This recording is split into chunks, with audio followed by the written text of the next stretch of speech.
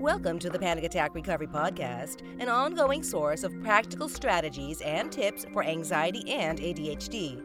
We're a collaboration of former sufferers helping those currently struggling with anxiety, panic attacks, and ADHD so they can express their true competencies in life.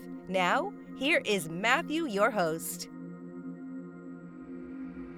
I'm about to discuss something that many anxiety, panic attack, and agoraphobia sufferers have found to be very helpful. What really, in my opinion, can lead to a breakthrough. It's easier to reach out to someone who's walked in our shoes than somebody whose experience has not been personal. Doesn't that make sense? I've always maintained that, in addition to a competent professional, one of the best persons to relate to is a former sufferer of panic attacks, anxiety, agoraphobia, who's gotten better and is willing to share how he or she did so. Why is this so, you may ask? Well, someone who's been in our shoes can relate to the issues, specific issues we're experiencing. It's true that a professional can to a certain extent, but if they have not been in our shoes, they lack this personal attachment. This personal attachment to the issues, I think, allows recoverers of anxiety, panic attacks, and agoraphobia to truly know what issues plague the anxiety sufferer. Additionally, these people often have learned techniques that led to their own recovery. Have you ever heard of the term recovering the mindset? Well, when I first heard the term recovering the mindset phrase, I think it was in the context of a criminal investigator discussing how he could catch a criminal that he'd been tracking. The truth is, where I heard this phrase really doesn't matter, but the important thing is that it can actually help others. Let me just talk a little more about that. Recovering the mindset for me involves seeing the world in the same way that someone you're trying to understand or help does.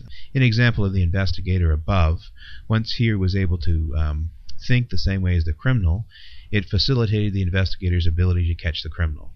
He, of course, is the investigator that I'm speaking about. Now, how does this relate? Well, as a former sufferer of panic attacks and anxiety and agoraphobia, each time I produce an installment, I'm recovering the mindset of my days as a sufferer. Admittedly, we are all different in some ways, but I think there are many common threads that truly allow the recoverer to benefit a current sufferer. And for me, it's become a true passion. And what I think you'll find is that over time, the more you are proactive in your recovery and the more you obtain suggestions and material from former sufferers of panic attacks, such as myself, I think the more concrete your recovery will become. Thank you for listening to the Panic Attack Recovery Podcast. Make sure that you have subscribed to our podcast and please comment and rate us on iTunes or wherever you listen to your podcasts. All show notes and links are accessible from our website. Please visit our site and subscribe to our free newsletter at panicattackrecovery.com. All information has been provided for educational purposes.